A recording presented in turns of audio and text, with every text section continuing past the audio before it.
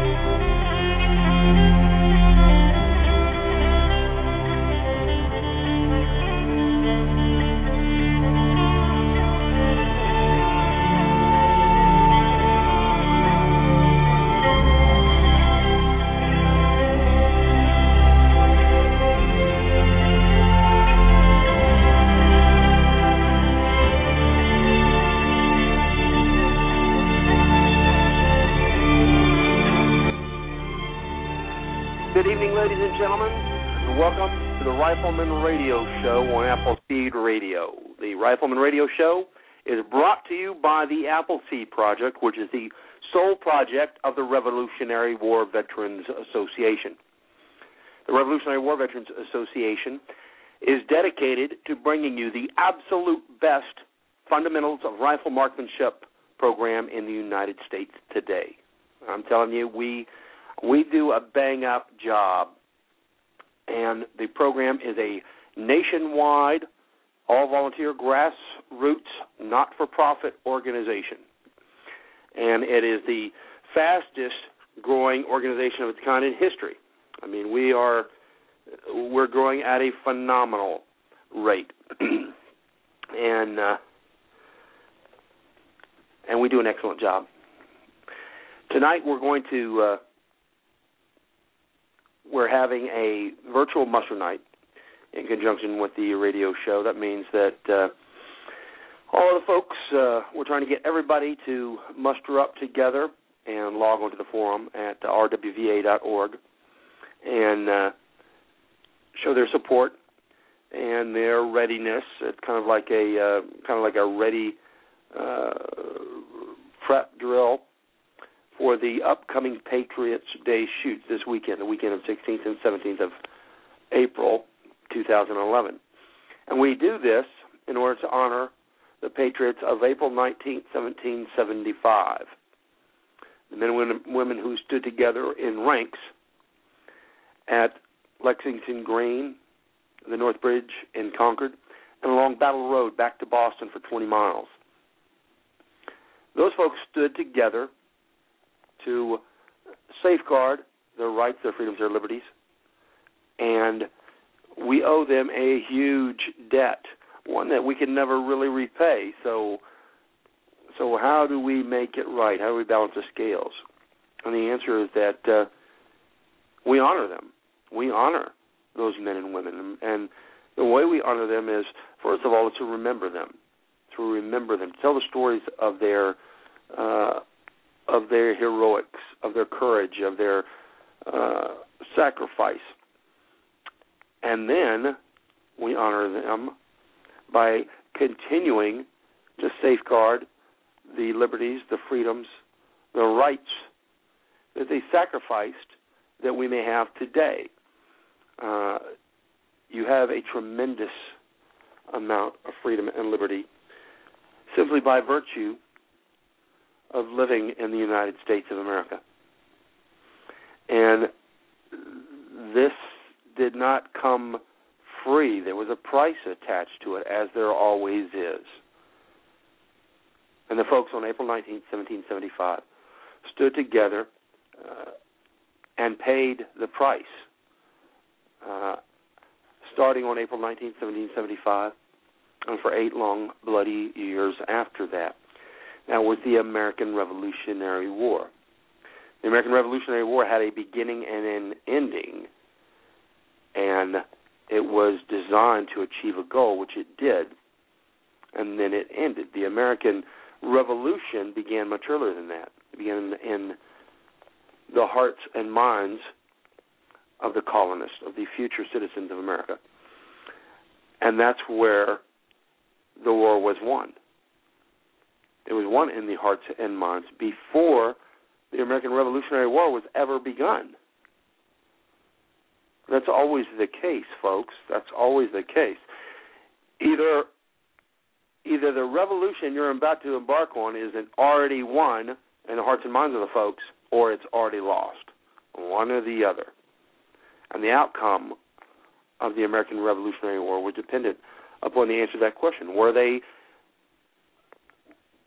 willing to sacrifice all in order to gain their independence? And the answer in most cases was yes.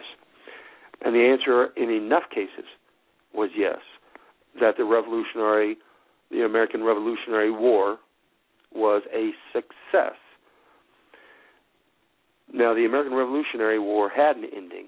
The American Revolution was never meant to have an end. It was meant to be a continuous expansion of freedoms and liberties. And by those freedoms and liberties, I'm talking about the collective freedoms and liberties of American citizens, safeguarded by the personal, individual responsibilities of the American citizens. All right, we have a great show coming tonight, and we have hopefully we'll have a guest a little bit later, Dr. David Hackett Fisher. He said he was busy with the project, and he would be working on it for a while. But he asked us to give him a call a little bit later, and that's what we're going to do, just to say hi and check in on him. We had him on as a guest last year, and he is a fantastic author. He wrote Paul Revere's Ride, which is virtually the textbook that we use in order to inform folks of the events of April 19, 1775. And I read a lot of books which covered that date, the events of that date. And none of them go into the detail that Dr. Fisher's book does, Paul Revere's Ride. There's a lot of different books that touch on it or that will happen to cover it in the course of other events, but his is the absolute best book on that subject. Now, that's not to say that he hasn't written quite a few other great books. Washington's Crossing is another, Albion's Seed. He has written a tremendous amount of works on that time period in American history, and I can recommend every one of them because they're absolutely fantastic. So hopefully he will be available a little bit later to take our calls, and then we're going to talk to anyone and everyone that wants to call in to talk about what they're going to be doing at their specific events, or if anyone has any questions about this weekend, or really any questions about Appleseed at all, then we'd love to hear from them. Our number is going to be 347-308-8790. 347-308-8790. Now, if you want to come to an event and you want to figure out how to get to an event for the upcoming weekend, here's what you do. Go to rwva.org. That's our homepage. And look at the top of the homepage, and you'll see that there is a row of tabs here. The second from the left says Appleseed. Put your cursor on that. You'll get a drop-down menu that from the Appleseed, and it says Schedule on there. And click on Schedule, and that will take you to a page that has a map of the United States on there. Now, you can put your cursor on the state that you're looking for to attend an event in, and click on that. If you'd like to see what's going on all across the United States, there is a link embedded in the text above the map. You can click on that, and that'll take you to the all of the events across the United States. We have a great number of events this coming weekend, the April 16th and 17th weekend. And there is still time. I believe that tonight's going to be the last night you can pre-register for these events. So once you go to rwva.org, the homepage, once you put your cursor on the Appleseed tab at the top, and then click on Schedule, and then you get to the events page, you take a look and you can see where the nearest Appleseed is. Then once you've decided on a location, there's two hot links to the right of it. One says Information, and that will give you the information for that specific date. Once you've and if, such as the directions there, the contact folks, etc., and then you can. Then there's another link right underneath that one that is register. And what we'd like for you to do, once you've decided on a location, is go ahead and pre-register. That's going to help you out, and that's going to help the Appleseed Project out also. It's going to make sure that you have a place on the line. All right? It's going to make sure that you have a place on the line, and it's going to make sure that we know you're coming, because the way that we decide how many instructors, how many supplies that we ship, etc., the way we decide that is by looking at the pre-registration numbers. And we've got hundreds of folks to send across the nation, and we do that, as I said, based on knowing how many events, how many people are going to be at each event.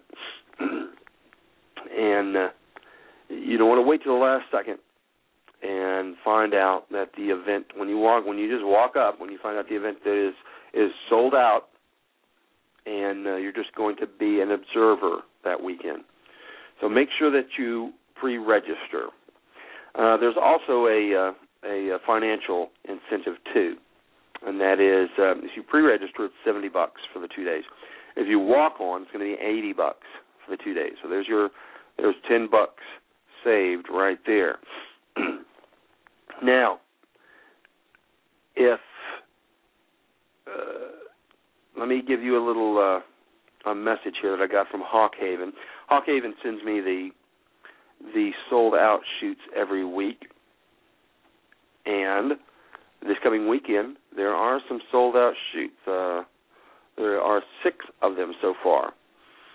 If you have waited until tonight to pre-register for Fenton, Michigan, you waited too long. It's sold out, as is the Dallas-Fort Worth Quail Creek range in Texas, and the Terrell location in Texas, the Lemoore, California location, the Columbia, Maine location, and the Atlanta, Indiana location. These are all sold out shoots now. However, there are another 7 shoots to look for in Texas besides those. California has another 12 locations besides that one. I'm not sure about the other ones, but believe me, somewhere this coming weekend at a location within reasonable driving distance to you is another Appleseed that's not sold out. So go to rwva.org, put your cursor on Appleseed on the drop-down menu, hit schedule, and find you a location that you can attend this weekend. This is going to be this is our signature weekend for shoots. We pull out all the stops. We're running over 100 shoots nationwide, and we're going to have thousands of folks across the nation attending events, and we're also going to be running simultaneous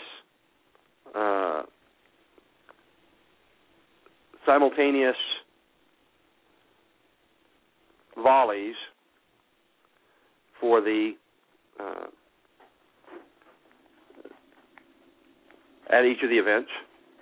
I'm sorry, I'm trying to look at it right now. I'm trying to look for it right now as I'm talking, and to give you an update on that. And I'll tell you what I'll do. I'll do that in just a minute because it is distracting me to try and do it while I'm talking. All right. So in just a minute, we'll pull up the I'll pull up the volleys so that everybody will know what we're doing. Most of you guys at the events have already been sent this information, so you'll have that. So for the upcoming shoots this weekend, it's going to start on the April 16th and 17th weekend. We'll start in Alamogordo, New Mexico, followed by Almonds, Pennsylvania, Alton, Illinois, Atlanta, Texas, Atlanta, Indiana, which is one of the sold-out shoots I told you about, Augusta, Georgia, Azusa, California, Bedford, Indiana, Billings, Montana, Boulder City, Nevada, Brighton, Colorado, Broken Bow, Nebraska, Buckeye, Arizona, Buckingham, Virginia, Burlington Flats, New York, Calverton, New York, Chambersburg, Pennsylvania, Cloverdale, Indiana, Coeur d'Alene, Idaho, Colebrook, Connecticut, Columbiana, Maine. I believe that's another of the sold-out events. Columbia, Maine, and Columbiana, Alabama is still open. Como, Mississippi, Corona, California, Dallas, Fort Worth, Quail Creek Range. That's one of the sold-out events that I told you about. Davila, Texas. We've still got plenty of place on the line for folks that want to come to Davila. Eleanor, West Virginia, Eureka, Kansas, Fenton, Michigan, Fountain, Colorado, Fredericksburg, Texas. Fredericksburg is another one. If you are not on the books by the time the radio show ends tonight, you're probably not going to make that one.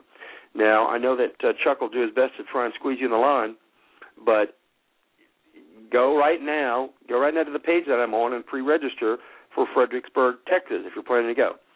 Gaston, South Carolina, Gunnison, Colorado, Harvard, Massachusetts, Hernando Candy, Florida, Hubertus, Wisconsin, Holderness, New Hampshire, Indianapolis, Indiana, Jericho, Vermont. I've been to the Jericho, Vermont location, and absolutely gorgeous. La Crosse, Wisconsin, Lebanon, Connecticut, Lemoore, California. I believe Lemoore was another of the sold-out shoots. Let me see. Yes, Lemoore, California is indeed a sold-out shoot.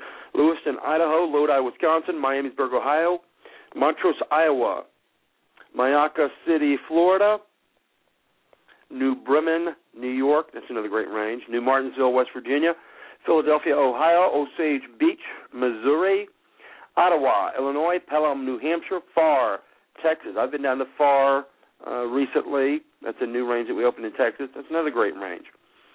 Piru, California, Rainbow, California, Ramseur, North Carolina, Raton, New Mexico, Ridgecrest, California, Rio Rancho, New Mexico, Rochester, Minnesota, Sacramento, California, St. Augustine, Florida, San Luis Obispo, California, Santa Barbara, California, Saratoga, New York, Shenandoah, Iowa, Shreveport, Louisiana, great location, Sierra Vista, Arizona, Smithville, Texas, that's another good location, Smyrna, Tennessee, Spooner, Wisconsin, Sunland, California, Terrell, Texas, which is another sold-out Texas location. Troop, New York. Troop, New York is another gorgeous location. It's a tiny little hole-in-the-wall range, very beautiful. this time of year. It's gorgeous there. And I don't know what the weather is like everywhere else, but right now the weather there is absolutely fantastic. It's a beautiful range. That's Troop New York. That's one of the first additional ranges that I brought on many years ago because I have relatives that live in Troop, New York, and I would go and shoot at that little tiny range there, and I thought this would be a great place to have an Appleseed, so we added it on. Van Dyne, Wisconsin, Virginia Beach, Virginia, Wabash, Indiana, Williamsburg, Kentucky, Winslow, New Jersey, Atterbury, Indiana, Gibsonburg, Ohio, Glen Helen, California, Knob Creek, Kentucky, Messina, New York, Sioux Falls, South Dakota. Hold on just a second. I ran straight off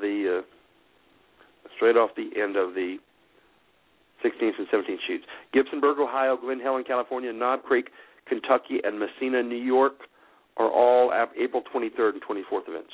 All right? Okay, so that is a listing of the events this coming weekend. Now, as far as cost, what's it going to cost you? Well, if you're active duty, reserve, National Guard, or you're a law enforcement officer, your attendance is free. If you are a woman, your attendance is only $10. If you're a youth, which is kids under 21, it's $5.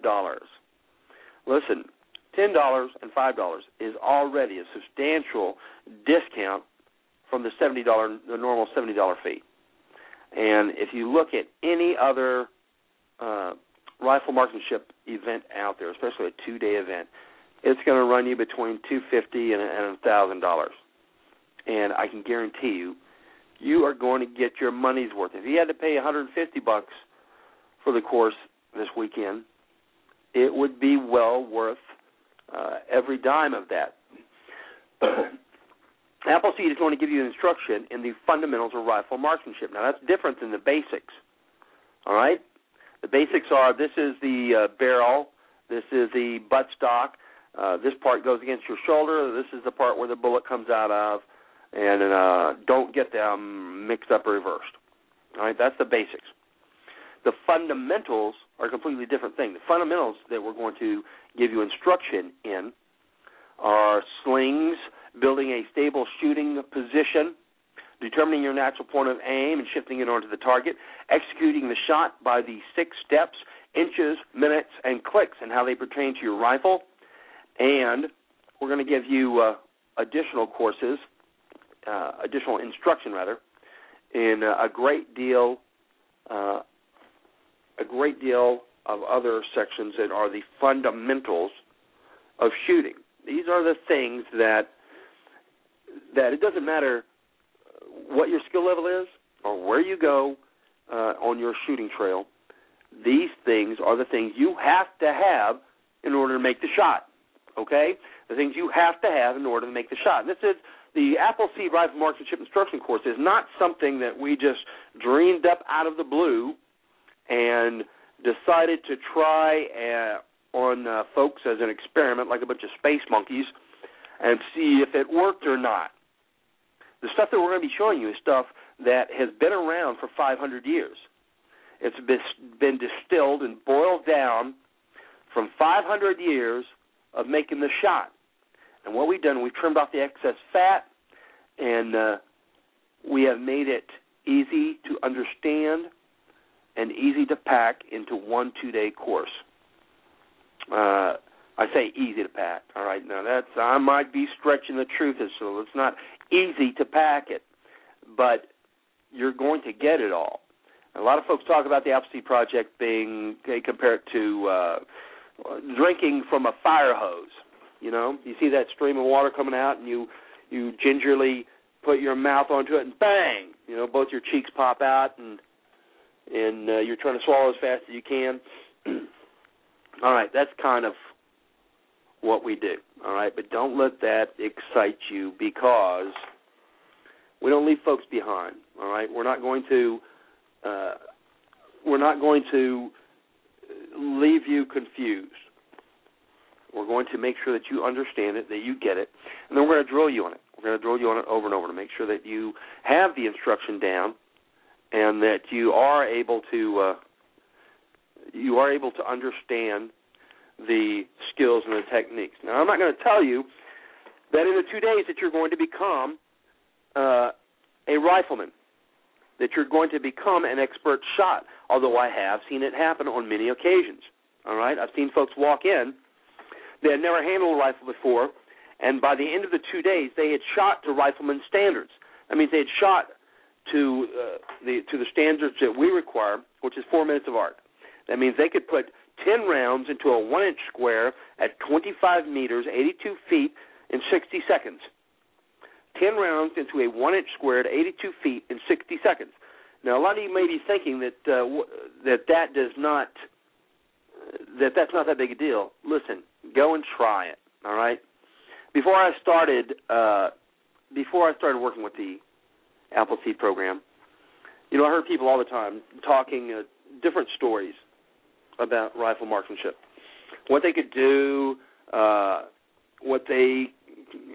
well they could shoot, etc. And I remember hearing all kinds of stuff, and I just swallowed it whole because I didn't know any better. I remember folks telling me that they could shoot, they could put all 5 rounds out of their magazine into a playing card at 500 yards, no sweat. You'd hear people talking about, oh yeah, man, he fills up a dinner plate at 1,000 yards, and I just took that, at face value what they said, until I started working with the Appleseed Project and I started seeing what it takes to make the shot. Listen, the majority of these folks that are telling you they can hit a playing card at 400 yards they're yanking your chain, my friend. All right? What I will tell you is this. If you can put all 10 rounds into a 1-inch square, which is 4 minutes of arc, at 25 meters in 60 seconds, then there's no reason that once you've put the data, the actual distance data on your rifle, that you cannot put all 10 rounds into a regular man-size silhouette at 500 yards with iron sights. No reason at all. And I've seen people come to the Appleseed Rifle Marksmanship event weekends with no skill whatsoever. And by the end of it, they were shooting to rifleman standards. And generally, this was women or kids, because when women and kids come to an event, then they don't have any prior skills with shooting. What they do is they say, you know what, I really have no idea what I'm doing. So here's what I'm going to do. I'm going to listen to the instructor and do what he says because I don't really know what I'm doing. And they end up listening. They end up actually learning the skills and the techniques because they were listening and they were putting it to use. A lot of times, you know how guys are. We'll come in there and we'll say, "Oh, I know what I'm doing. All right, let's skip from 1 to 26 and just go straight to 28, 29, and 30 because I know all the rest of that stuff." Okay, and the answer is if you've never had all the fundamentals given to you and let you worked on them one at a time until you have the skills down. If you've never done that, there's a good chance that you don't have them all. And listen, you need all of these fundamentals to make the shot. Now, I know I hear people all the time saying, "Oh man, I go hunting every year. I get my deer every year, man." I'm telling you, I'm a good shot, and they may be, but then again, a deer at 50 yards, and most of the time, folks that are telling you they're making 500-yard shots on a deer, you need to go out there and pace it out yourself, all right? Because most of those shots on deer are made at 50 to 75 yards. And a 2-foot square at 50 to 75 yards is not rifleman standards, all right? You pop a deer just about anywhere with a 30-6, and it's going to slow it down or kill it. So what we're doing is we're giving you the fundamentals of rifle marksmanship. And if you have been shooting for 25 or 30 years, you may have gradually accumulated these. Somebody may have showed you them little by little, or you may have worked them out yourself and figured them out yourself. But chances are you're going to be missing some of these. On top of that, we have an absolutely fantastic safety program. That means that after attending the event on Saturday and Sunday, you're going to have a rock-solid understanding of rifle safety. And this is very, very important, especially for our kids. All right? Kids need to understand how to handle a rifle safely. And we do that. We give folks a rock-solid foundation in understanding rifle safety. By the end of the weekend, they have a much better understanding of rifle safety than they did when they got there.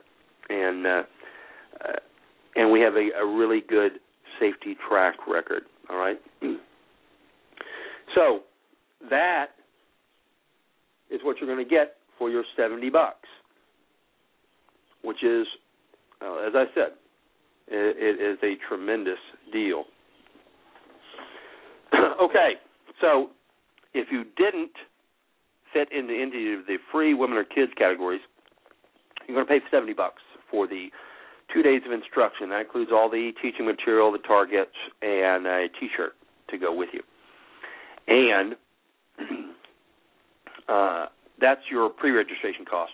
If you wait and you walk on, it's going to be $80, okay, for 2 days. Or $45 is your single-day registration, pre-registration cost, and $50 is your walk-on cost. Make sure you get pre-registered. It's going to help you. It's going to help us, and it's going to save you a few bucks. All right, another thing that we have that folks are going to be asking you about, and we want all of the instructors and folks helping out at the events this weekend, we want to make sure that you understand and you convey to the people who are attending that we have the ROC program up and running. That's the Rifleman's Opportunity Card. And we want to make sure that you guys understand how this works. Okay? So that means if you can purchase the Revolutionary War Veterans Association membership, okay? That's not. I'm not talking about paying to attend the Appleseed. I'm talking about purchasing a membership, and that for just the lowest level membership, it's $20. All right, all the way up to, I don't remember how much it is to become a full member at Ramsure. I think it's like $150 or $250. I'm not sure, but the lowest level is $20. So you purchase an RWVA membership for $20 prior to November 30th, 2011, all right? And then you pay to attend a 2-day Appleseed. Now, once you do both of these things together, then you can activate your ROC card, the Rifleman's Opportunity Card, okay? Now, this card is going to allow you to shoot at events and pre-register for these events free until you shoot to a rifleman's score, to rifleman standards, or for 1 year, whichever comes first. And listen, it better be no more than 2 or 3 events, okay? Don't get the card and then try and milk it for a year to have fun, because we got a better plan for that for you for free attendance, and that is you shoot, you get your opportunity card, Rifleman's Opportunity Card. You shoot to Rifleman Standards. You get your patch. Then you come to another event, and at the end of that next event, you walk up to the shoot boss and you go, I'm ready for the hat. And then he's going to talk to you about the commitment that you're asking for, to make sure you understand what you're asking for, okay? Because it's a commitment. It comes with a large responsibility. All right? And then when you get the hat, you're going to be coming for free for the rest of the year into infinity. You'll be coming for free because you'll be an instructor. So that is the better program we have for you. So don't jack around. Get your card. The way you do that is you get a $20 RWVA membership. You pay to attend an Appleseed Rifle Marksmanship 2-day weekend. Then you go to the shoot boss and let him know that you did both of those things. He's going to validate your card. We've got a sticker that we're going to put on the back, and the shoot boss will sign it. All right, now, once you do that, then whenever you register, and you still have to pre-register for events, all right? In order for this card to work, you have to pre-register. You know, I don't know that we're letting folks use it as a walk-on.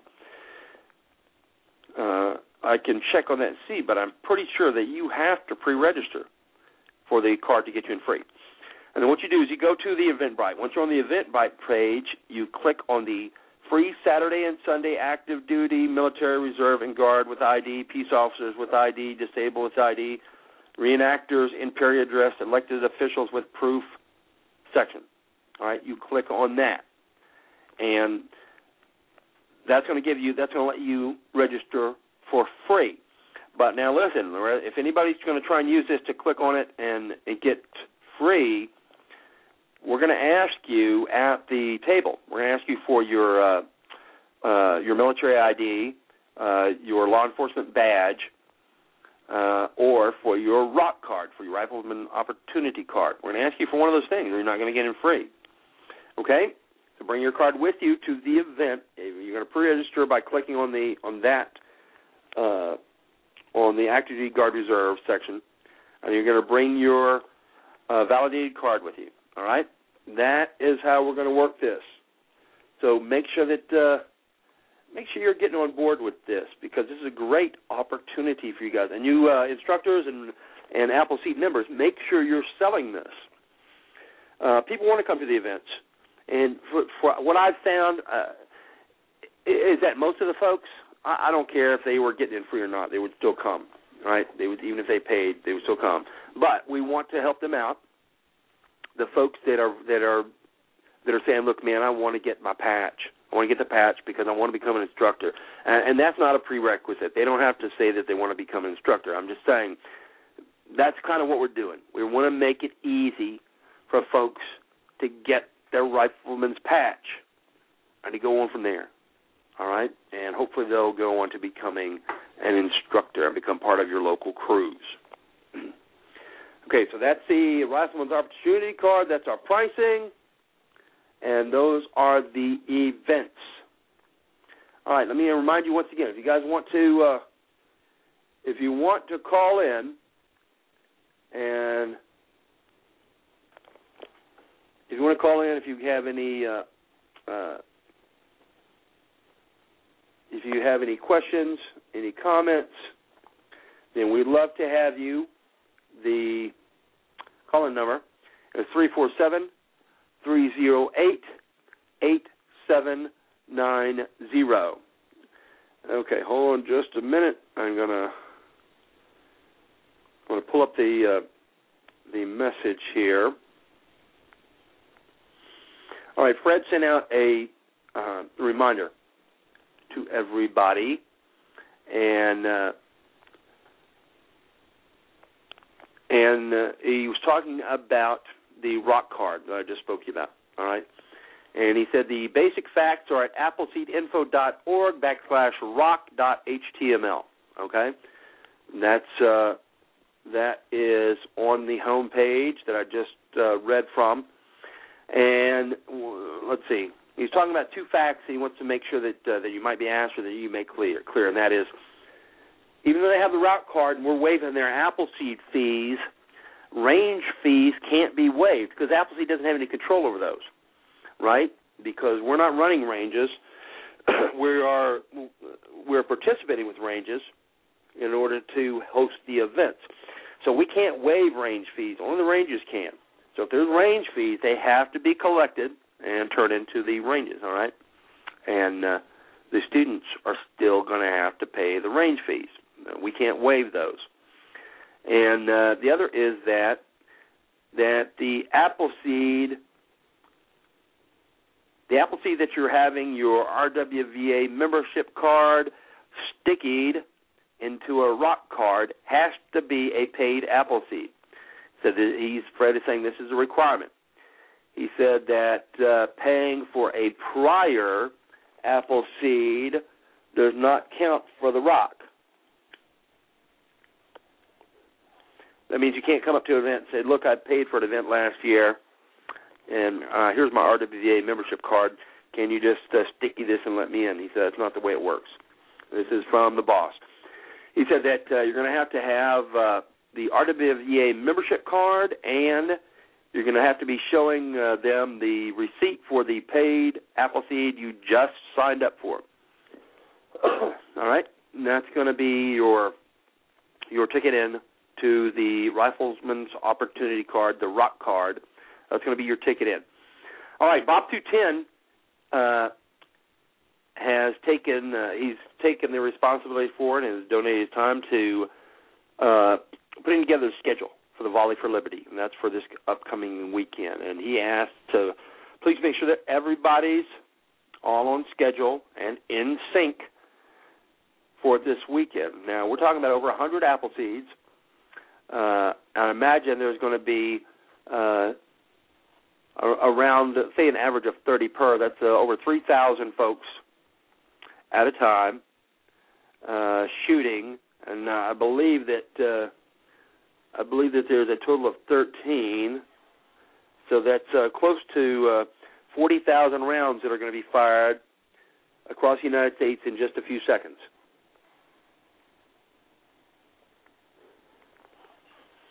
All right, Volley for Liberty and Remembrance this weekend. All right, the Courts of Fire, in honor of those who died gloriously fighting in the cause of liberty in their country.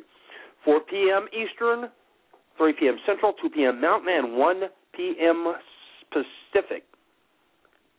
All right, and that is the 1 p.m., 2 p.m., 3 p.m., and 4 p.m. That is the exact time on that second when the clock strikes the hour for each of you in each of those different time zones, that the first round is shot. All right? That means the lead goes downrange at 4 p.m. Eastern, 3 p.m. Central, 2 p.m. Mountain, and 1 p.m. Pacific. And the first name is read at these times. All right? Okay. Here is the course of fire. It says, we will shoot the red target by volley fire. 5 or 6 shooters to one target. Shoot from pwn. Shooters, it will be just like the regular red coat target, except you're going to be shooting in cadence. With 13 rounds load, is line ready, ready on the right, ready on the left, already on the firing line. Now, this is where it's going to change. You're going to begin reading the names of the folks. Robert Monroe, aim. Fire. And we want that fire to be right on the dot. So make sure that you've timed it out to give yourself about 20 to 30 seconds prior to your time zone on the hour so that you can hit it right on the fire. It will be right on the top of the hour. Robert Monroe, aim, fire. Jonas Parker, aim, fire. Samuel Hadley, aim, fire. Jonathan Harrington, aim, fire. Isaac Muzzy, aim, fire. Caleb Harrington, aim, fire. John Brown, aim, fire. Ashiel Porter, aim, fire. Isaac Davis, aim, fire. Abner Hosmer, aim, fire. Now you can take a pause here for just a few seconds. Some of the folks are going to have to do reloads. So most of the folks are going to have 10-round magazines. Give just a few seconds for them to pause and reload. Line bosses, look up and down your line so that you can ascertain when the folks are ready, and you can tell them that we're going to pause for reloads. Then once you've seen that everybody's ready to go, you start to begin again by just calling out the person's name. James Haywood, aim, fire. John Raymond, aim, fire. Nathaniel Wyman, aim, fire. Jedediah Monroe, aim, and fire. All right. That is going to be the course of fire for the memorial. And once again, that's 4 p.m. for Eastern, 3 p.m. for Central, 2 p.m. Mountain, 1 p.m. Pacific. And then I said, make sure you have everything ready and set up beforehand. And then give yourselves 20 to 30 seconds for the lead-in for the line commands, so that at the top of the hour, you're 4 seconds ahead when you say, Robert Monroe, aim, fire. And that will be right at the top of the hour. All right? And you're going to run it straight out from there. All right. Now, they've suggested that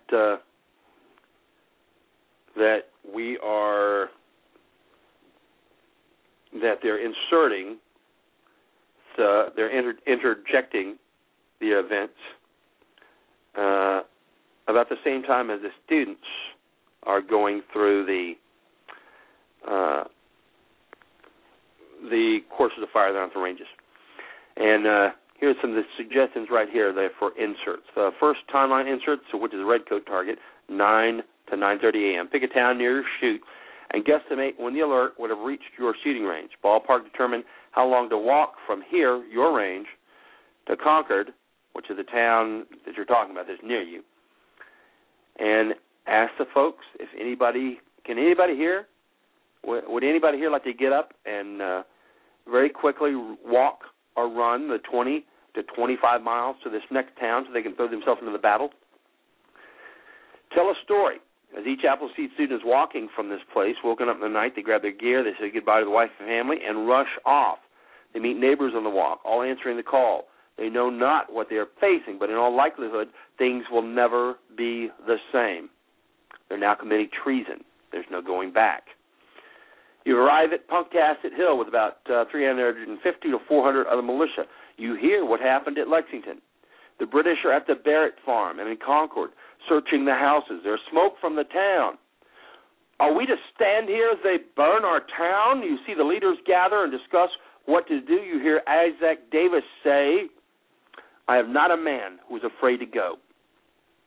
You line up in formation, proceed down the hill towards the North Bridge, and some regulars narrowly line up on the far side of the bridge. A shot is fired. A man goes down. It's Davis. More shots, and then more. And then you hear, fire, for God's sake, fire as fast as you can. Shooters to the line. So you'll be bringing the folks to the line. And let's see, there are some notes here that said it would make sense to have the shooters already on the line at this point if your line is short enough so they can all hear the story. And I agree with that.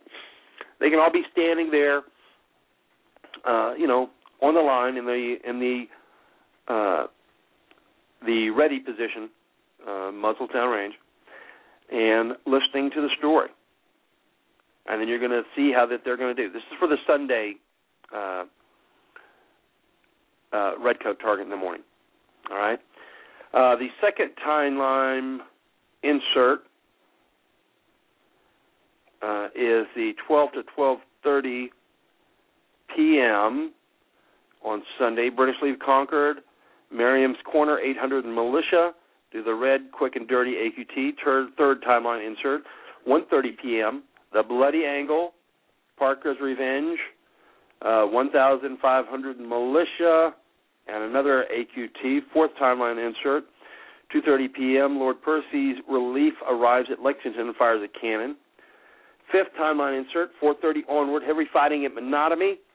And east of 3,500 militia, redcoat, quick and dirty AQT, or the red, quick and dirty AQT, framed in the circle of fire in that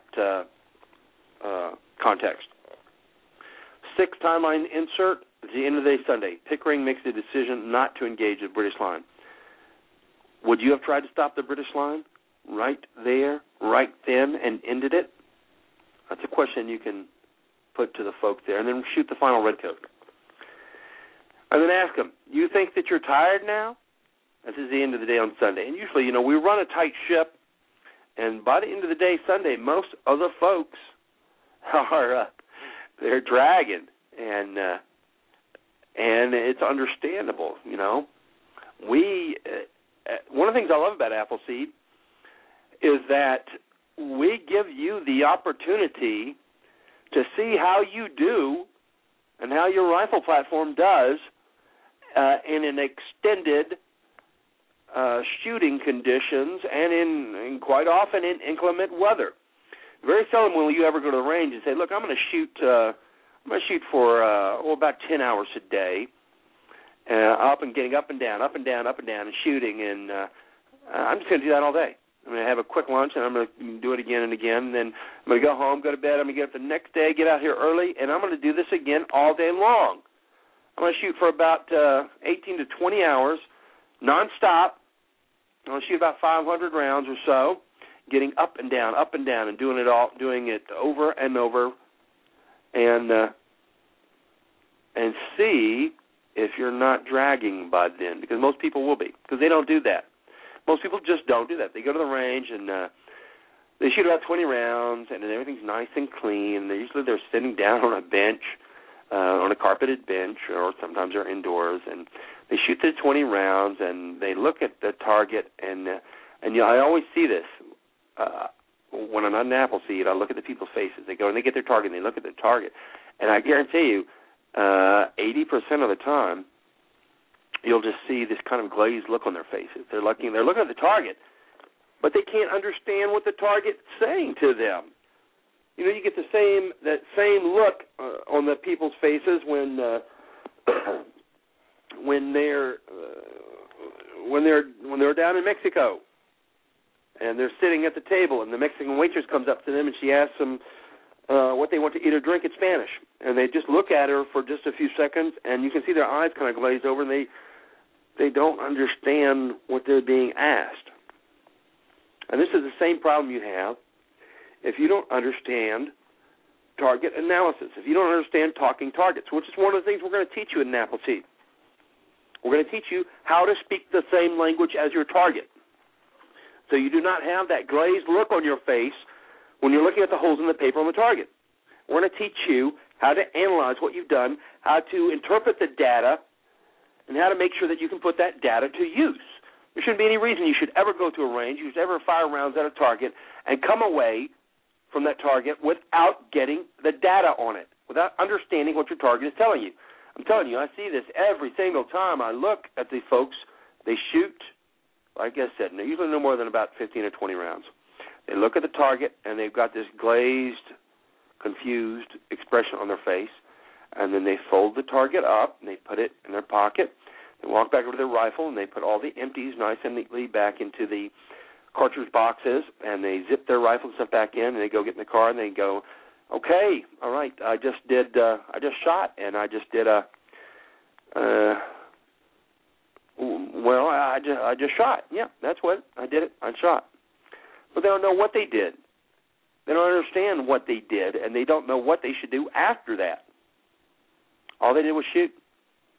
Each one of those rounds, they may have just stayed in their home and fired dry fired or fired blanks, because that's how much understanding they got from that.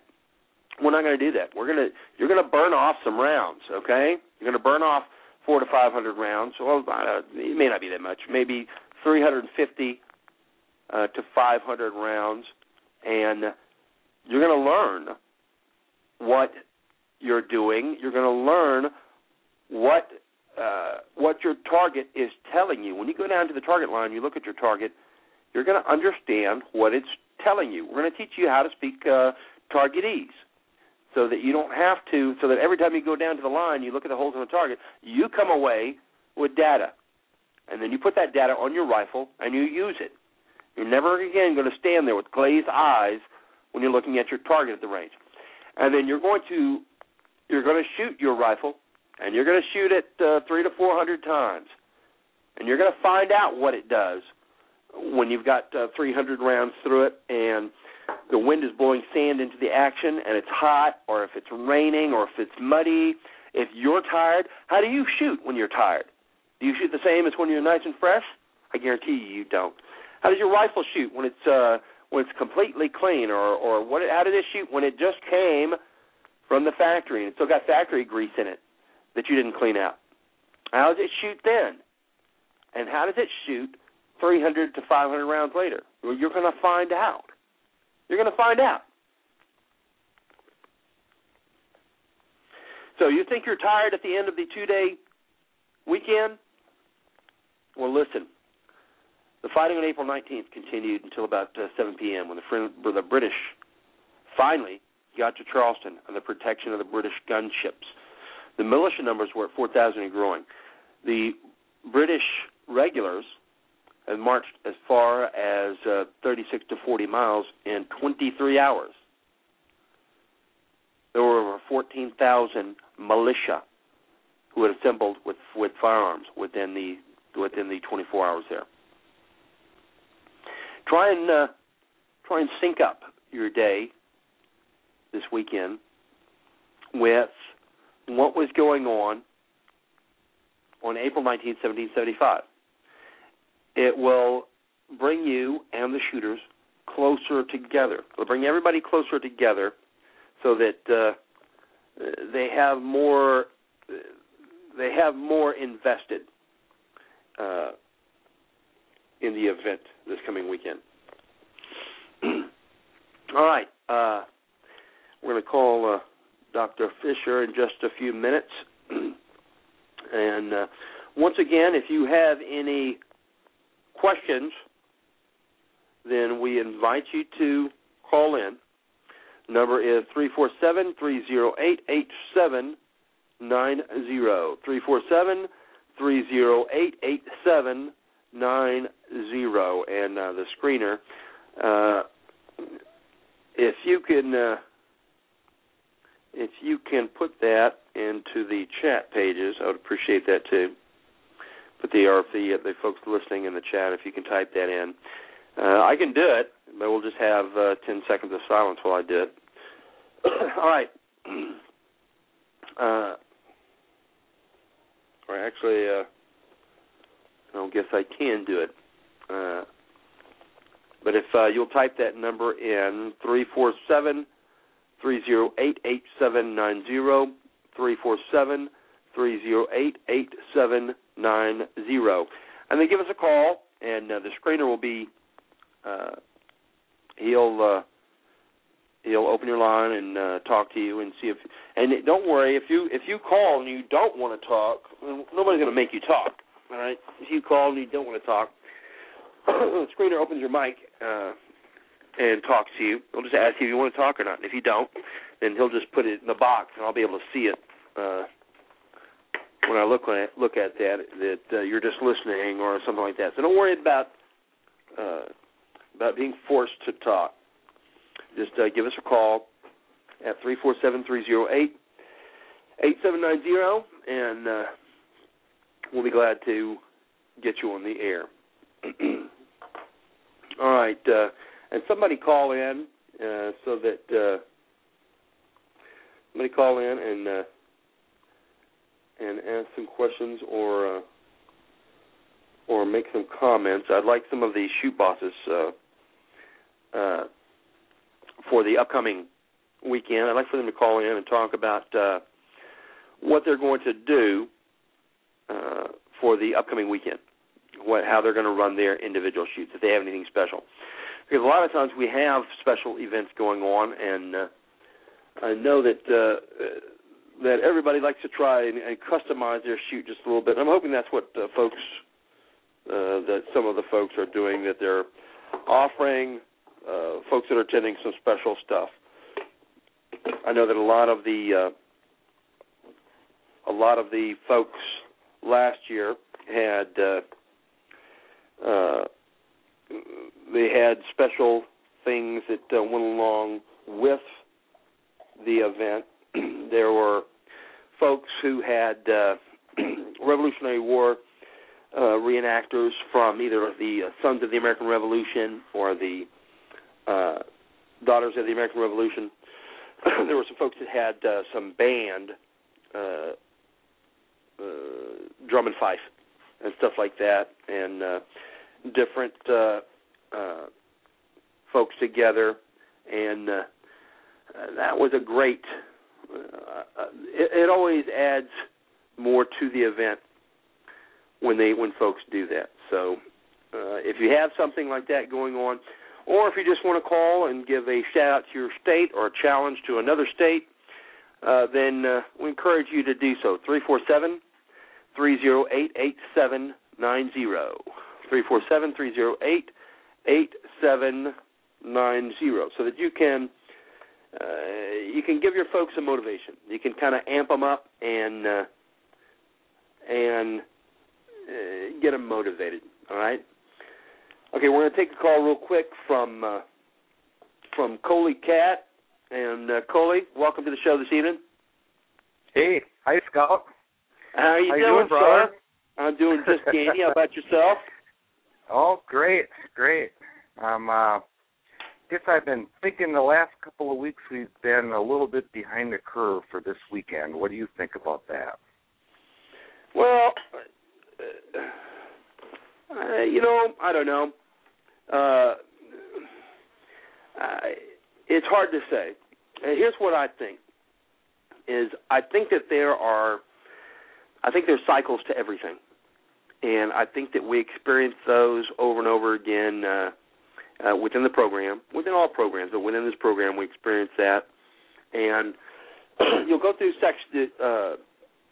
times, and I'm not saying it goes for everywhere, but you'll see it. It'll be like a wave where folks they have all their focus on the program, and things are running, at warp speed, and then other things within folks' lives, not just individually, but collectively, almost as a whole group, things speed up, and folks are dealing with multiple things while trying to run that, and then it swings back, and then it goes forward, and then it swings back, and then there are some other, there are some dynamics within the program that cause it to have its own individual personality as a program. Yeah, and certainly, as probably everyone who listens to this program knows that we've, had some issues. Probably since last fall, really, and I'm hoping that, now that the season's getting going for most of the country, that, everything is just going to start going a little more smoothly. And I'm glad you got out the volley tonight. And I think one of us, volunteer organization, it's either Nickel or me, is supposed to get that posted some up so that we can, everyone's got that list in front of them for the names. Well, Fred, that's the one that you're talking about, the one that Fred sent out? Yeah, but that's the one that I read from? You didn't get it yet? Yeah, but no, I didn't get it. And, you know what? I don't, the only place I see it is in my Gmail account. When I look in a while ago, that's kind of when I started kind of talking like a zombie, is because I was trying to find it in my personal messages, and I couldn't. I couldn't find it in there. It's not in there yet, but it did show up in my Gmail account already. On Gmail, okay. So check your. That wasn't what he intended. He wanted to send that out to a PM to everyone, and apparently no one got it. So we'll have to try to redo that again. Maybe Bill Free can help us out with that. Make sure that goes through. No. It came as an Appleseed PM, okay, but.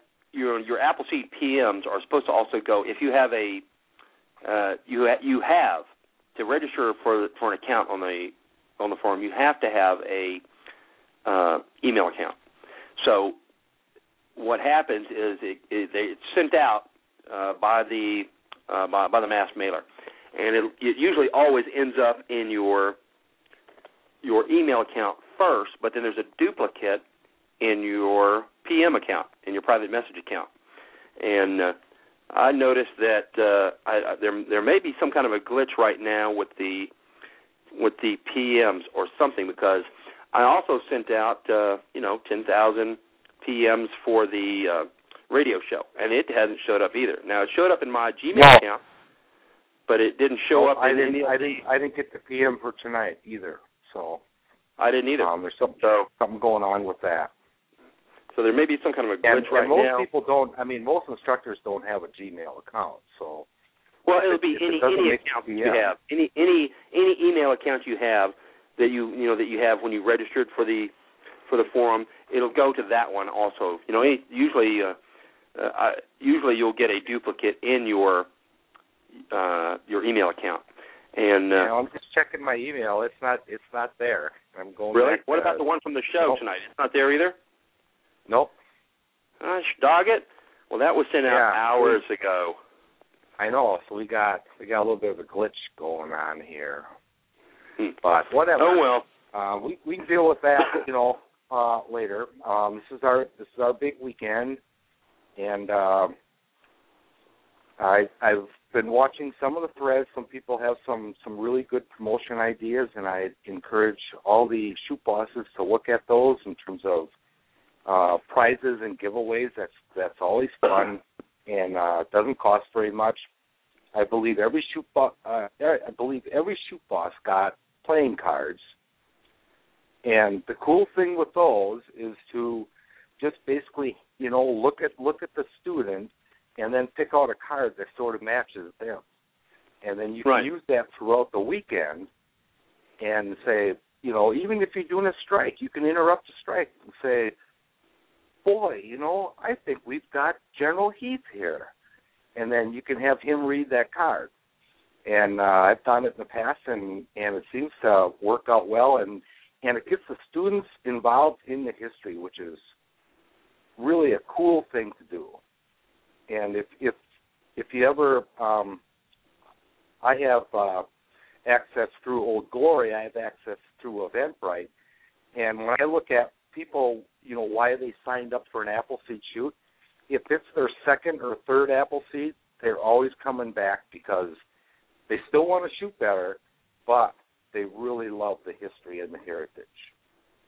And the more we can work on that, the better that'll be. So, absolutely. Well, hopefully, as far as promotions goes, hopefully those were already done, because right now I'm not sure any promotions you could do other than maybe standing on the freeway with your hair on fire and a big banner or something. I don't know that anything else is going to work this close to it, but there's still time to invite. You can still invite a family member or a friend and say, "Look, come this weekend." And I've told folks too that. And I know this isn't Appleseed policy. It actually is Appleseed policy, and that is it's up to the shoot boss to make the call on waiving Appleseed fees, etc. If you've got somebody that wants to come to an event, and I've put this out on the radio because I do this. I've probably only done it twice in 4.5 years, but I still tell folks this. And you know what? Both of those times that I did it, I ended up with instructors. What I tell folks is this, is if you want to come to an event and you can't, you don't have the cash to come for whatever reason, then I'm going to go ahead and get you in anyway, because we're not doing this for the money. We're doing this so that folks get the message. And absolutely. If that means either that I waive the fees or that I pay them. Want to reach. Yeah. Then get them in. If you've got someone that you think you can reach, then absolutely, by all means, they're there. Especially if they're, like you said, the two that you did ended up being instructors. So obviously you were, you picked people that you thought would be good. And, right, and I'm already doing 35 other folks at the same time anyway, right? Now I'm not telling you guys to start.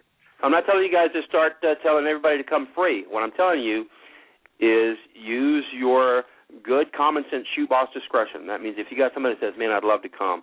I really do. I think the program would be great, but I don't have the cash right now. I just had a car accident, or my wife just had surgery, or the mortgage on my house is due, and I'm out of work right now." Whatever the reason, then you just say, "Come on, let's go," and and get them to the event, because you never know where your next best instructor is going to be. It could very well be that fellow, all right?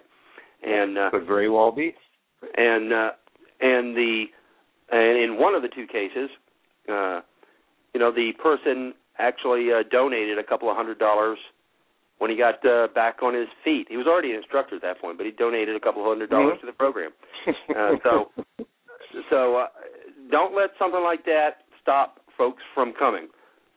And there's still time. There's still enough time. If your chute isn't sold out, there's still time to get on the phone and say, hey, listen, remember you were saying you want to go to an event? Well, got one this weekend, and I'm ready for you. Let's go. To get an additional person to come. We're going to be there anyway, and you're right. It's not about. Appleseed's nonprofit. No one makes money on it, and we're out to reach Americans. We're out to change the climate, and the only way we're going to do that is to get people on the lines. So. Right, and you were talking about cycles. You were talking about cycles. Before you go, real quick, let me just answer your question again. Oh, I lost you. You still there?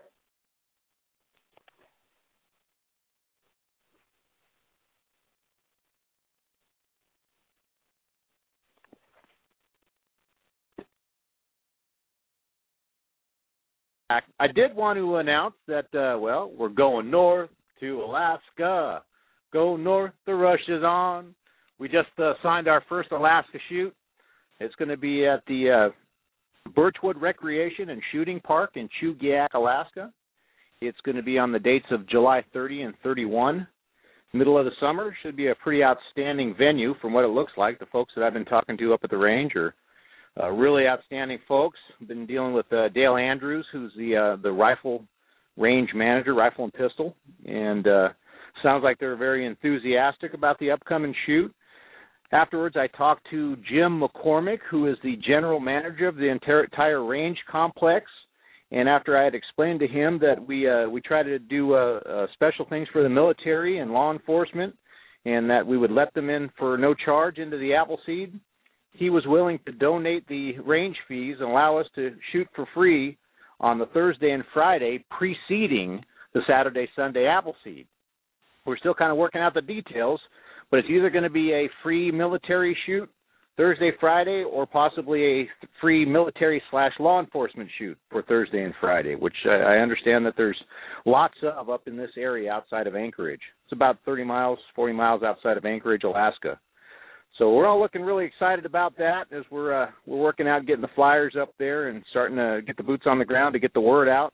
Had been in contact with the Alaska State Coordinator, and Tom's already getting the word out. And as soon as we can get our signed host application back and turn on the event page or Eventbrite registration page, I think we've probably got 10, 15 people already ready to sign up.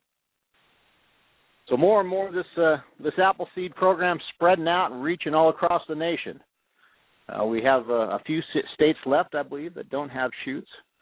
I'm not sure exactly which ones they are. I believe it was Delaware and Hawaii. Of course, I've got my sights on Hawaii. But we are going to especially look forward to this weekend, the April 19th weekend, this April 16th, 17th. We have, in California, we've got 12 shoots going on simultaneously, and a lot of really good folks going out there to work them and make sure that this date and the founders are commemorated in the way that they should be.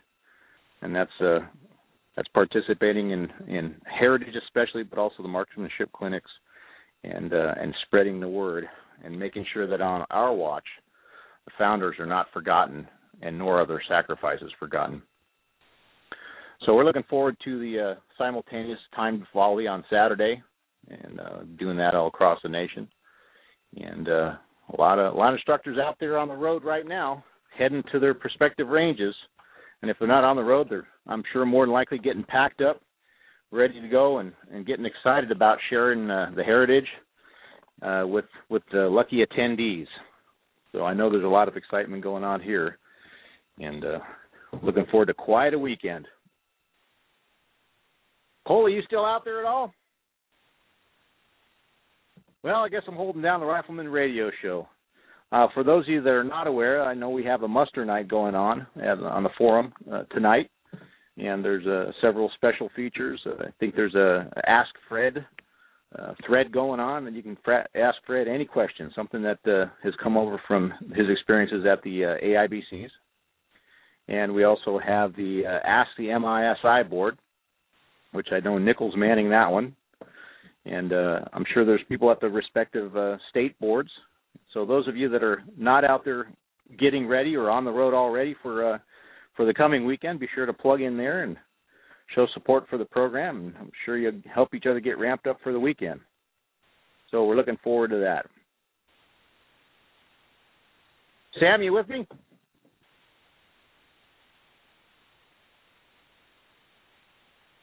Well, anyways, I also want to put a shout out to anybody that might have any connections with any of the bases there in Alaska, near Anchorage. I'm not sure what the name of the bases, but there's a Air Force base there and another Army post there, and I believe there's a National Guard unit up there also. So if anybody has any ins or any leads into communication with those folks, please be sure to pass that on to me so that we can contact them and start getting the word out for this free event that we like to put on for our servicemen and women that are out there putting everything on the line.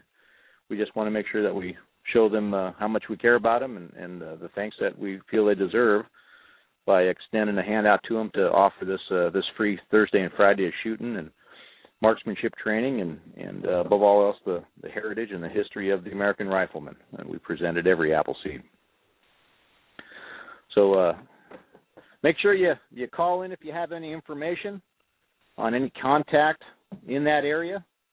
And if we have any of the Alaska boots on the ground, the Appleseeders available, you feel free to call in and we can talk a little more about this event coming up, hopefully the first of many.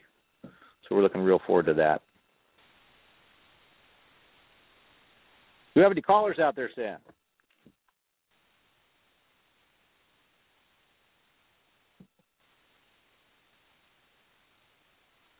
Alaska. Hello.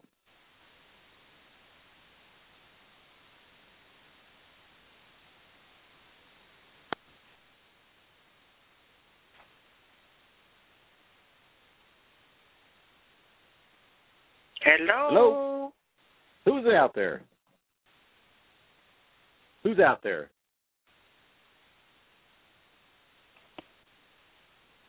Somebody on the line? Can you hear me? I can. Who's this? Cooper. Hey, Cooper. How are you? I am marvelous. Which Appleseed event are you? I'm sorry. Rochester, Minnesota. Oh, you're going to the Rochester shoot this weekend? Yeah.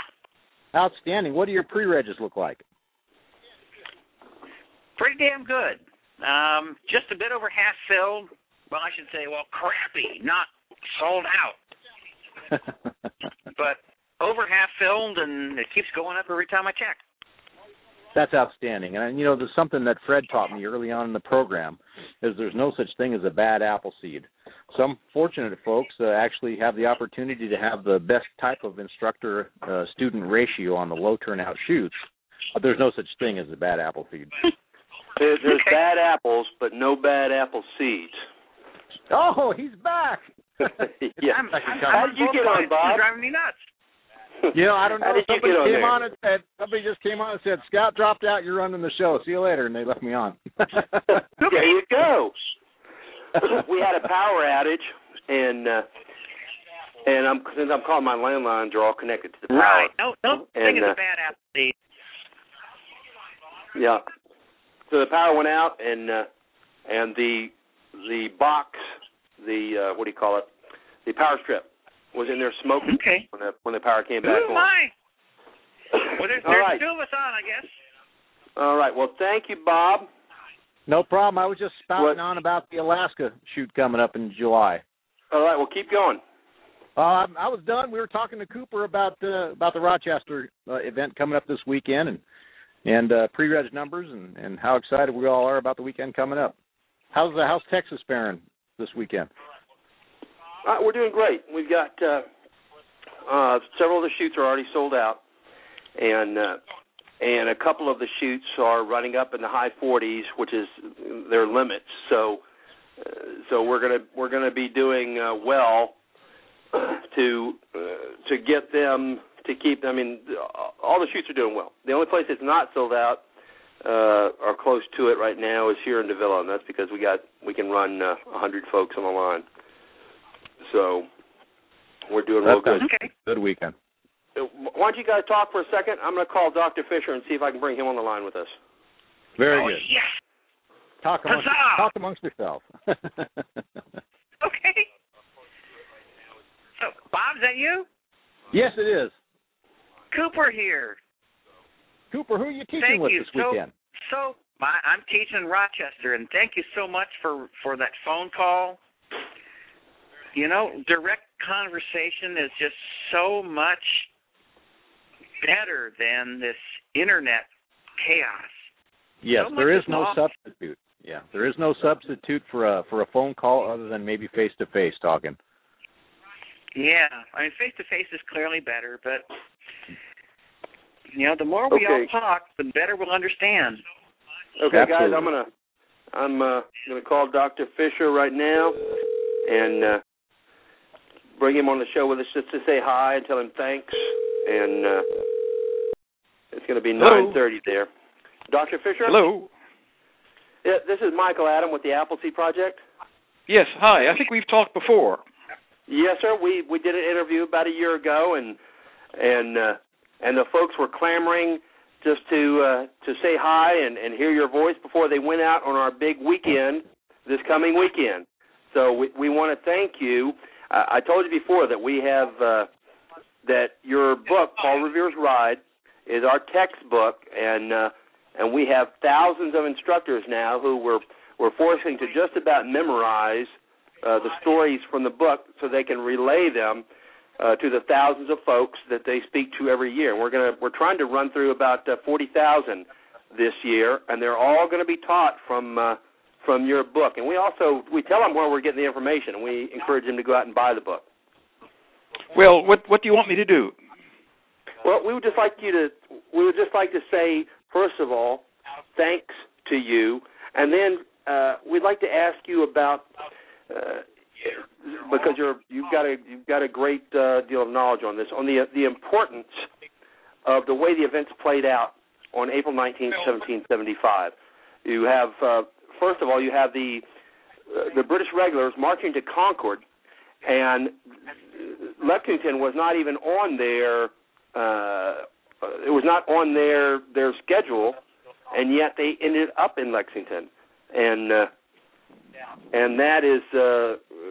that was a big turning point for the day. Yes, I think that's exactly right. And if you could just kind of elaborate on what you think that what you think might have happened, because I'll tell you what we do is we've taken the story of April 19th and we've split it up into three sections. And what we do is we call it the three strikes of the match.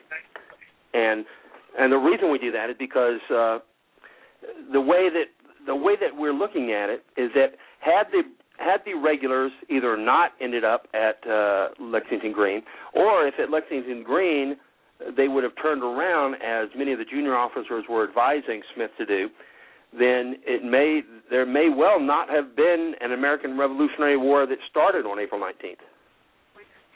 Yes, I think that's right. I think we can think of what happened as a series of contingencies. Many people before April 19th were beginning to believe, both British and American, though they all thought of themselves as British before Lexington and Concord, but they began to have a sense that war was inevitable. But nobody knew how or when or where it would happen or with what results. And so there were a series of choices and chances that made all the difference in the way things worked out.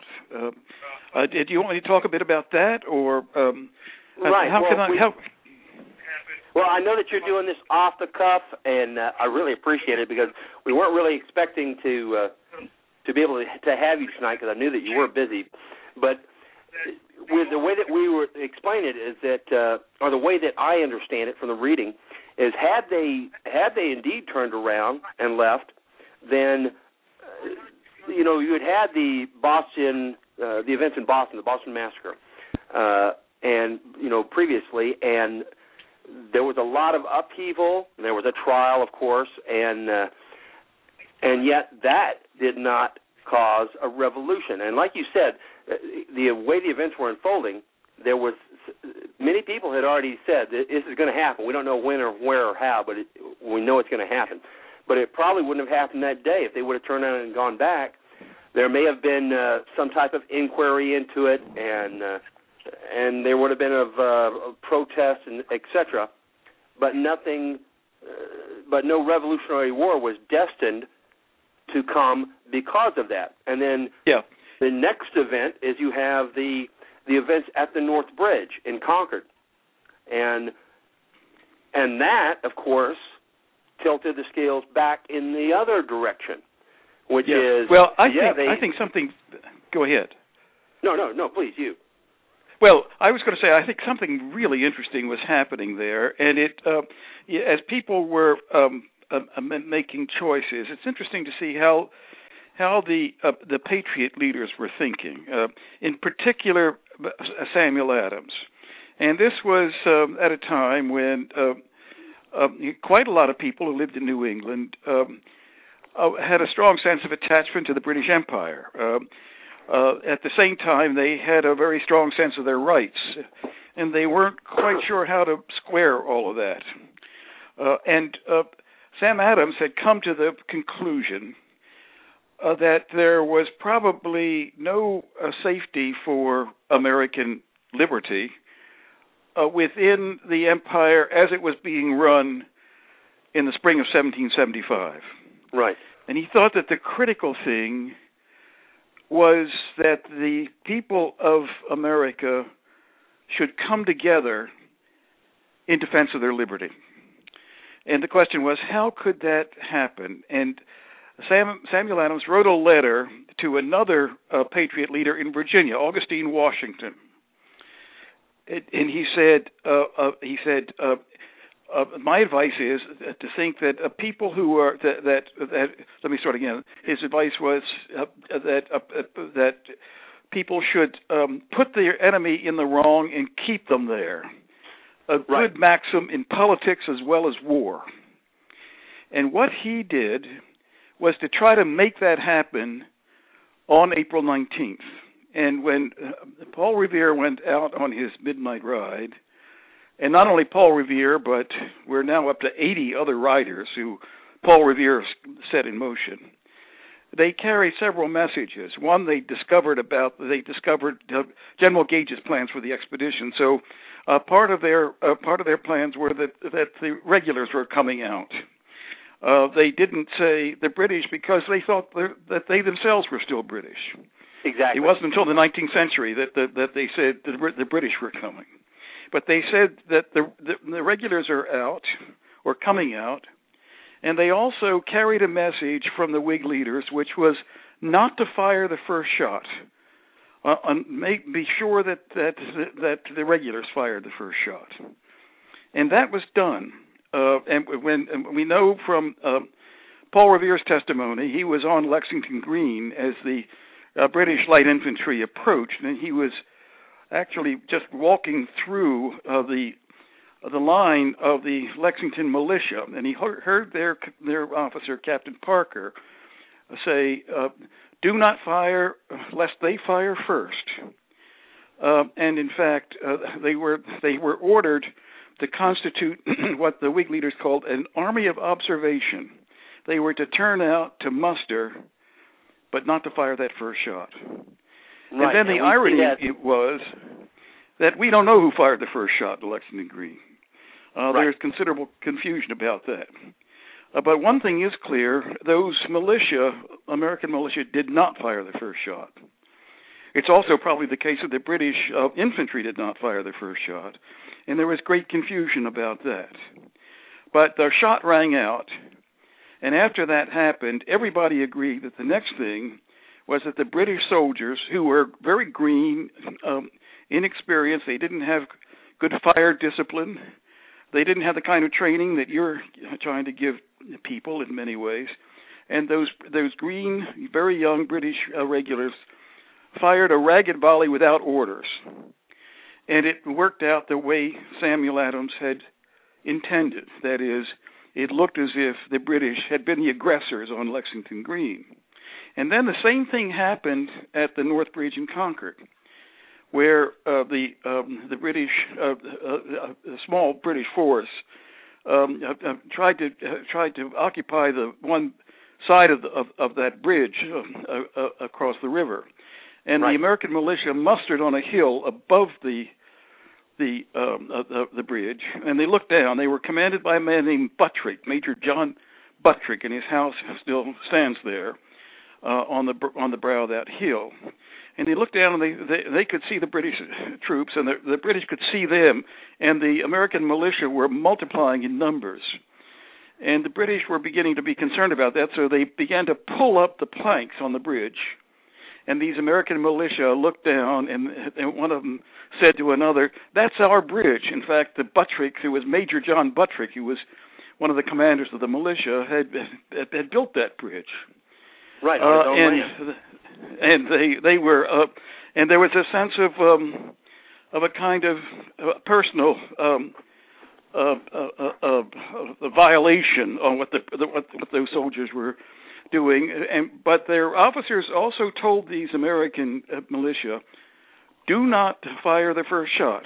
And so they marched down as an army of observation toward that bridge, and as they got close, those British soldiers, without orders, fired a few shots in the direction of these militia as they came within range. And then there was a second skirmish in which once again the British had fired the first shot.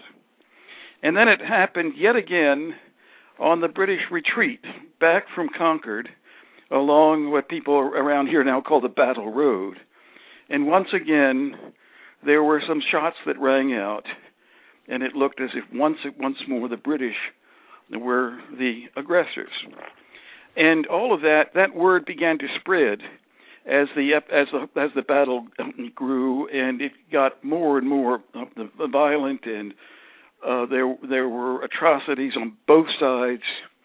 But then after it was over, a lawyer who had not been part of that decided he would go out there to try to find out for himself what had happened. And he was John Adams, the country cousin of Sam Adams, and he rode out on his horse and he interviewed people, and he satisfied himself that in fact the British had been the aggressors. And when that happened, the people of New England came together and supported what Samuel Adams called the cause. And I think it's really interesting to see how that happened. It happened by acts of choice in this period of great uncertainty, nobody quite knowing what was going to happen next. And in which the choices that people made really made a difference on how these things worked out. Right, and when we look back on it now, we look back on it and we've been told by stories and some myths and Hollywood liberties and stuff of folks, of everybody jumping up and down and yelling, "Yay, yay, we finally get a chance for our freedom." And yet, from what I've read, and I've read extensively on it now, the great portion of the folks were looking at it with complete apprehension. It was a dark, terrible thing that they were looking at. Nobody was, or at least very few, were jumping up and down and yelling, "Yay!" They were all very, very apprehensive about it, and it was a very, very dark day for everyone. It truly was. And John Adams did not call it the American Revolution in 1775. He called it a civil war. And that was the way they thought about it. And they thought about it with dread and horror. They knew about war. There had been a major war in New England every generation since 1636. And they knew what lay ahead for them. It would be a long war. It was longer than the American participation in World War II and the American Civil War combined. It was 8 years long. And we're only beginning to be able to count the cost right. in that war. And right. They had some sense of what they were getting into.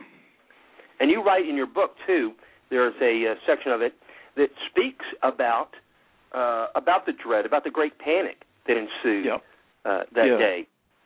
If you can talk about that, Tom. Yes, it was the period after the fighting had started, but before anybody could have any idea of how it could end, that there was a great fear that spread across the countryside. It was like a panic, and the same thing happened. It often happens in these historical events that, such as the French Revolution. There was something called the Grand Peur that spread across France in the same way in 1789. People began to be. There was fear of the Indians. There was a fear of a slave rebellion. This was when all of the 13 colonies were still slave states. There was a fear of conflict and bandits. There were no bandits to speak of in New England, but people were consumed by their fears. And it was interesting to see how the men had mostly left these towns, mobilizing in their militia, and it was the women who took over the towns and restored order. And I've got a chapter in my book about that, and how they did that. It was really a remarkable thing to see. And we have Go ahead. I was just going to say we have some of the folks actually have selected that story, especially like female instructors, to in order to get the folks to relate to that time and that period. They talk about the women who took over, who went and got their husbands' rifles and muskets and pitchforks and donned their husbands' clothing and stood guard on the roads and the bridges. Yep. And women,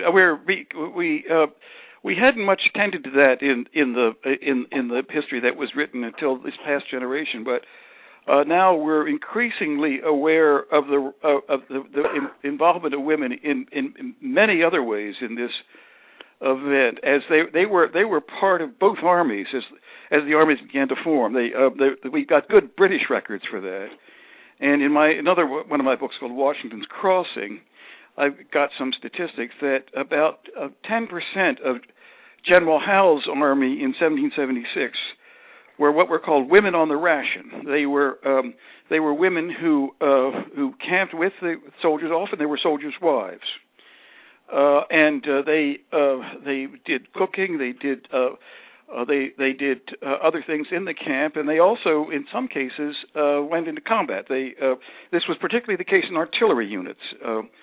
It was the same thing, not quite so strong, but the same thing among American units as well. And so we see women involved in that way. They're also, at the same time that Samuel Adams and John Adams were writing pamphlets and that sort of thing, there were a group of women in eastern New England who included Abigail Adams and about 4 other women who were all part of a kind of intellectual circle of women, and they also were writing and talking. They were writing pamphlets too? Yeah, they were writing pamphlets and plays and all sorts of things of that sort. So Mercy Otis Warren was very active writing on the American Revolution, and she was a good friend of Abigail Adams. So, and then there was another woman named Judith Sargent Murray, who began. This was a couple of years later, 1780. She began to write essays on the equality of women in Massachusetts newspapers, and this was, I believe, the first fully developed feminist writing that I can find in American and maybe even European history. Wow! And it came out of these women in the context of this event, and all of that is only now emerging in the way that we can really begin to come to terms with it in the historical sources. Right. Dr. Fisher, I'd like to go back to Concord for just a moment, because you brought up something that is very important, and that is the fact that, when a lot of not current history, and especially not writers of your caliber, but a lot of folks, and the myth of April 19th is that the colonists rose up in by individual spontaneous ways, and each man fighting as his own captain, and that's not at all true. And one of the things that you mentioned, which was the orders, this was a very detailed thing. It was very planned out, and that's how they were able to get 14,000 men under arms within 24 hours in a time that had no telephones, no TV, radio, nothing. Yeah. And yet they were able to muster that many men within 24 hours and have them under arms and, in many cases, running so that they ran 20 to 25 miles to throw themselves into battle. But one of the main things that you put up is that they were told, and to a man, they obeyed this order, they were told, do not fire unless fired upon, that we have to maintain the moral high ground in this, or else we become rebels. Right. And they did. But one of the things that I wanted to tell you is that, I've been to Concord now a couple of times, and I wanted to tell you that the Park Service Rangers, they tell the story, and part of the story they tell is that after the initial fighting, the troops had been sent out to the farms, and his name's escaping me right now. The Barrettsville, the Barrett Farms. The troops they sent out to the Barrett Farms, heard the fighting, and they immediately started getting back because the troops at the North Bridge were supposed to be holding the bridge to make sure that they could cross back across and they wouldn't be trapped on the other side. And so as they got to the bridge, the colonists were still obeying their orders, which is do not fire unless fired upon. They were still obeying those orders, and they let the column pass unmolested because those guys didn't shoot at them. Now, the Park Service folks explain it in a different way. They said there was so much confusion after the initial shooting that everyone was wandering around and not paying attention, and that the British regulars, the 3 companies of them, were able to go down the road and cross the bridge under the confusion that was reigning. Well, I think the way I understand this is that there was a lot of confusion there, but that what happened was that these men in their militia companies, which were the town militias, would form up, and then there'd be some moment of confusion, there'd be disorder, things would come apart, and then they would form up again. And that happened before the fighting. It happened during the fighting. That is, the idea of the fighting is people fighting separately, as you say, each behind a tree or a stone wall. It's not what happened. What happened was that they formed up in their units, and they would engage, and these units would lose their cohesion. Right. In a way that I think often happens in combat. With untrained troops. And then they would get it back again. Right. And then they'd engage, and that cycle kept going on again and again. And one thing that's really interesting to me is who these people were and how they thought about what they called the cause. In that they were living in towns with their own town meetings. They believed deeply in liberty and freedom, but they also were used to working together. And when something went wrong in New England, in Boston or anywhere, there would be a cry that would go out through the streets, and the cry was, "Townborn, turn out." And that would happen when there was a fire, or when anything would go wrong, and they were used to doing that. This was a world where there were no police. Right, and exactly. very little in the way of established sorts of governing bodies that we have so much of today. And so they were used to running their own way. And then if we think about their what they were fighting for, it was liberty and freedom. I've written another book about that called Liberty and Freedom. And liberty to them meant the rights of autonomy, the right of one person to be in control of his own life, and in that way unlike a slave. But freedom had another meaning. Freedom came from a word, it's an old Indo-European word, freya, it's the same root as friend. And what freedom meant literally in its root, the root was beloved. And I thought that's a very odd linkage to freedom. Then suddenly it dawned on me, reading some of these older works, that freedom to them meant the condition of having rights of belonging to communities of other free people. What would a right of belonging be? It would be the right to vote, the right to sit in on a town meeting, the right to be fully a freeman of the town. And these guys were fighting, and you could say that idea of freedom meant a right of belonging that free people had in New England that was unlike a slave. So both liberty and freedom meant unlike a slave, but one meant independence, the other meant working together with other free people. And that's what they did through all this event. Right. And I think that's also what they thought that their cause was for. It was for the right of self-government and that kind of thing. In that same vein, when I talk to the folks, I try to, from my reading, from my understanding, and from your book and many others, is that the founders, a lot of people today, their interpretation is of freedoms and liberties of the individual, that I have freedom, then I have rights.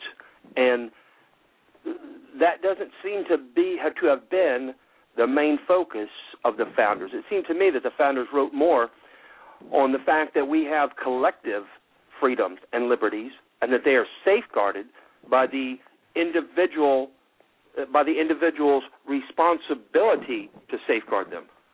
Yeah, I think that's right. I would also say that they really had both of those ideas in mind. I mean, that is, if we look at the Bills of Rights that they wrote, every state wrote Bills of Rights before the U.S. Bill of Rights. Right. And we can see that a lot of those rights were about individual liberties.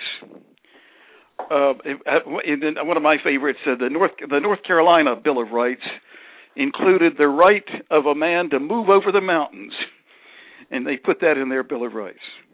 And there were a lot of other rights that we don't remember so much, but those were individual rights. But then at the same time, they had these ideas of collective rights as well, and it was the two things together that really shaped that cause, and then also right. I think shaped the way they behaved during the war, and also then it shaped the great documents that have framed our republic, and they're both in there. Right, and going back to the Concord, I just wanted to finish up real quick with explaining to you what our interpretation of that day was and how we've been teaching it, and that is that at Concord was the second strike of the match, and that was the battle that actually occurred there at the North Bridge. But even then, had Smith been able to, they say he took a great deal of time marching back and forth, and that I'm sure in his mind he was thinking, listen, these guys just got shot up, and according to honor, I really need to go and beat them. But those weren't my orders. My orders were to search the place, and I did, and now I should probably get back as quick as I can. But they say he tarried a great deal of time, and as he tarried, some of those 14,000 men under arms managed to make it closer and closer to Battle Road back. But had he immediately left there and returned to Boston and being able to have gotten there without any more additional battles, then in effect, we had balanced the scales in the other direction from Lexington Green. We had met the regulars, and we had soundly thrashed them, and we could have it could have been left at that. But that's not what happened. He ended up tarrying, And the way we describe it is that the third strike of the match took place in Miriam's Corner, and there were some folks that were shooting. They say that the regulars turned and fired a volley, but then from that point on, there was no longer any don't fire until fired upon. From That's Miriam's right. Corner That's on, exactly right. Yep. They shot at their first opportunity. Yep. Then the die was cast. It was a running the battle that went all the way back to Lexington and then even beyond Lexington back into what they called Menotomy, now the town of Arlington, and back to through Cambridge to Charlestown. And I think that's right. I think it happened in those stages for sure. And then after that, the next stage was what do we do now? And it was interesting to me to see how the Patriot leaders dealt with that. That is the first thing they did. That the important thing was to get out the news of what happened. And this was the first generation to talk about popular opinion.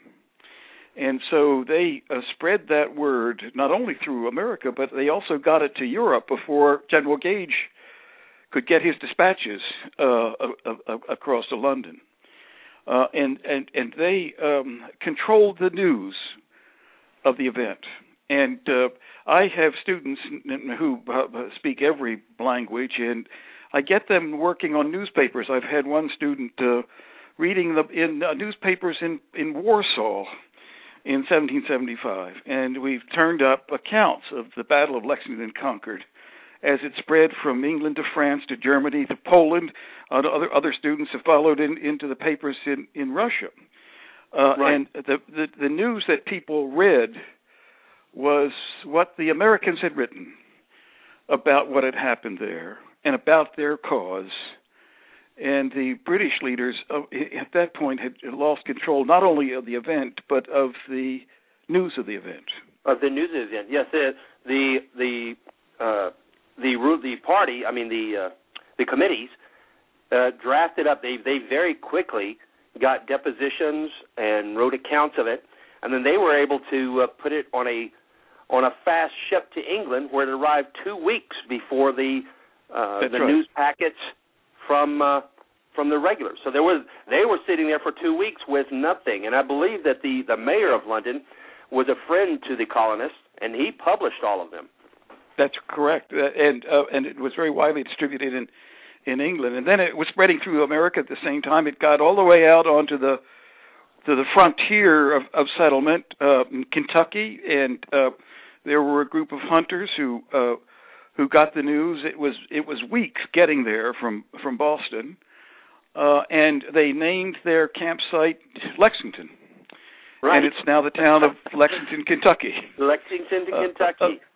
Yeah, and it went to Virginia, and George Washington got the news, and his reaction. He was a Virginia gentleman with a very strong sense of honor, and he had a sense that his honor had been threatened by what had happened in Lexington. He said that they had sheathed their swords in the bosom of their brothers. And so he, speaking of the British, and so he took up his sword and went to war. And that story those stories were multiplied up and down the colonies. And well, Dr. Fisher, we are ready to have you back again as a visitor, if you would, to speak about Washington's crossing, because I consider the book that you wrote just an absolute masterpiece of information about that, and I consider the events at the end of that year of 1776 to be the actual winning of the American Revolution. But we'd love to have you come back to speak about that, and of course, I would be dying to hear you talk about your book, The Great Way: Price Revolutions and the Rhythm of History, and where you think we are now on that wave. Would you consider coming back and speaking? I'd be happy to do that. Give me a little warning, and I'm happy to talk whenever you'd like to do that. All right. Well, I want to thank you so much for letting me call you in the middle of the night and ask you to come on and speak about this. And you've done an absolutely wonderful job. And I'll call you again in the next week to get you to come on to speak again. Well, next week's going to be a problem. The problem with next week is that we're going to be on the road. I'm going out to give some lectures in Portland, Oregon. We're going out there early next week, and then I'll be in California, in Mountain View and in Palo Alto, California. And we won't be back here until the 24th of September. What am I saying? 24th of April. Of April. Where do you plan to be on the April 19th? Are you going to be standing April on the 19th, I'm giving the Mark Hatfield lectures in Portland, Oregon at the Portland Historical Society. Oh, fantastic. That's where I'll be. So I'm afraid I won't be able. I'm not going to be able to talk on the 19th. But I could talk on other days. Well, I was just wondering if somebody had snatched you up to stand in the middle of the bridge at Concord and talk or something like that. Well, I've done a good deal of that, and we've had some invitations this time. But I'm already booked into Portland, Oregon, and we're looking forward to being out there. I'm talking about leadership, Washington and other American leaders is my subject. Well, thank you very much, and I'll call you at the end of April to see when we could find a good date for you to come back, sir. Okay, I'll be reachable at this number anytime after the 24th. Excuse me. All right. About the 24th of April. Thank you very, very much. Thank you for writing those books, and thank you for all that you're doing and for coming on tonight, sir. God bless you and your family, and I'll talk to you. I'll talk to you very soon. And thank you for dropping all those seeds across the country. All right, sir. Good night. Bye-bye. Okay, guys. That was certainly nice of Dr. Fisher. Well, we're at the 72nd mark. Let me just tell you quickly, Godspeed, good skill for everybody this coming up events. And we'll be looking for all of the AARs afterwards. And everyone, just do your typical fantastic Appleseed, your normal Appleseed 100% mission, and God bless and watch over everyone. And we'll see you again this next Thursday for an after the April 17th shoots AAR on the air. All right. All of you, take care. God bless and keep you close to his heart. And we'll see you next Thursday, 7 p.m. Central.